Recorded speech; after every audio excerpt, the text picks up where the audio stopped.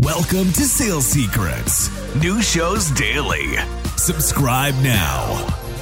The secret to overcoming I don't have time that every salesperson needs to turn any no into a yes. So I think we first have to talk about, what does I don't have time mean? How many minutes are in a day? 1,800 and something. A lot of seconds, a lot of minutes, a lot of hours. When I hear I don't have time, number one, I think you don't prioritize your day, but I actually own it as the salesperson. I don't have time as I'm not saying anything interesting enough or valuable enough for them to make the time to listen to me or dedicate and carve out time to hear what I have to say. And it's actually on us as salespeople. Whenever I hear I don't have time, it means like I've done a bad job at communicating how this could fundamentally change your life forever. Like I don't have time is everyone's got the same amount of time. Everyone can do anything with their time if it's worth their time. If someone's like, hey, Brandon, you're trying to grow your network to 1 million followers, I'm going to take the time because that's one of my goals. That's one of the things that I'm trying to achieve is like, I want to grow a network of 1 million people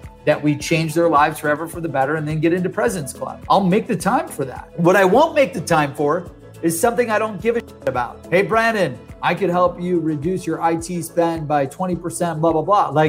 So I think the goal is you have to figure out what is valuable and what is meaningful to your prospects. What are they trying to achieve? What are their goals, their KPIs, their responsibilities that would convince them or motivate and inspire them and create the urgency to make the time to listen to what you have, what you are selling, what you have to offer.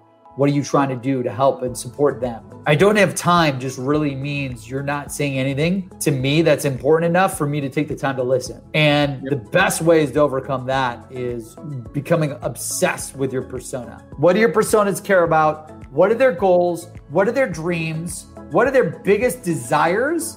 And what are their biggest pains? If you come to me with something that's going to solve or get rid of my biggest pain, I'm in.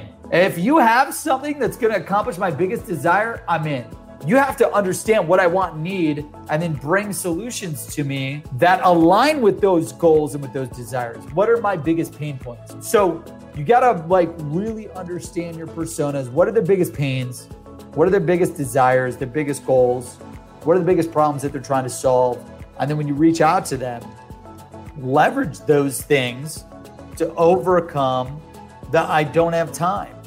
If you do that on the front end, you'll never encounter I don't have time because you're saying things, your pitch, your cold call, your email, your social pitch to book the appointment. They'll never say I don't have time because they'll create the urgency and the time to meet with you because you're hitting on their pains and their desires. This show is sponsored by Seamless.ai, the world's best sales leads. Get direct dials, emails, and cell phones for anyone in seconds. Request an invite to join for free at Seamless.ai. That's Seamless.ai. Thanks for joining Sales Secrets. New shows daily. Subscribe now.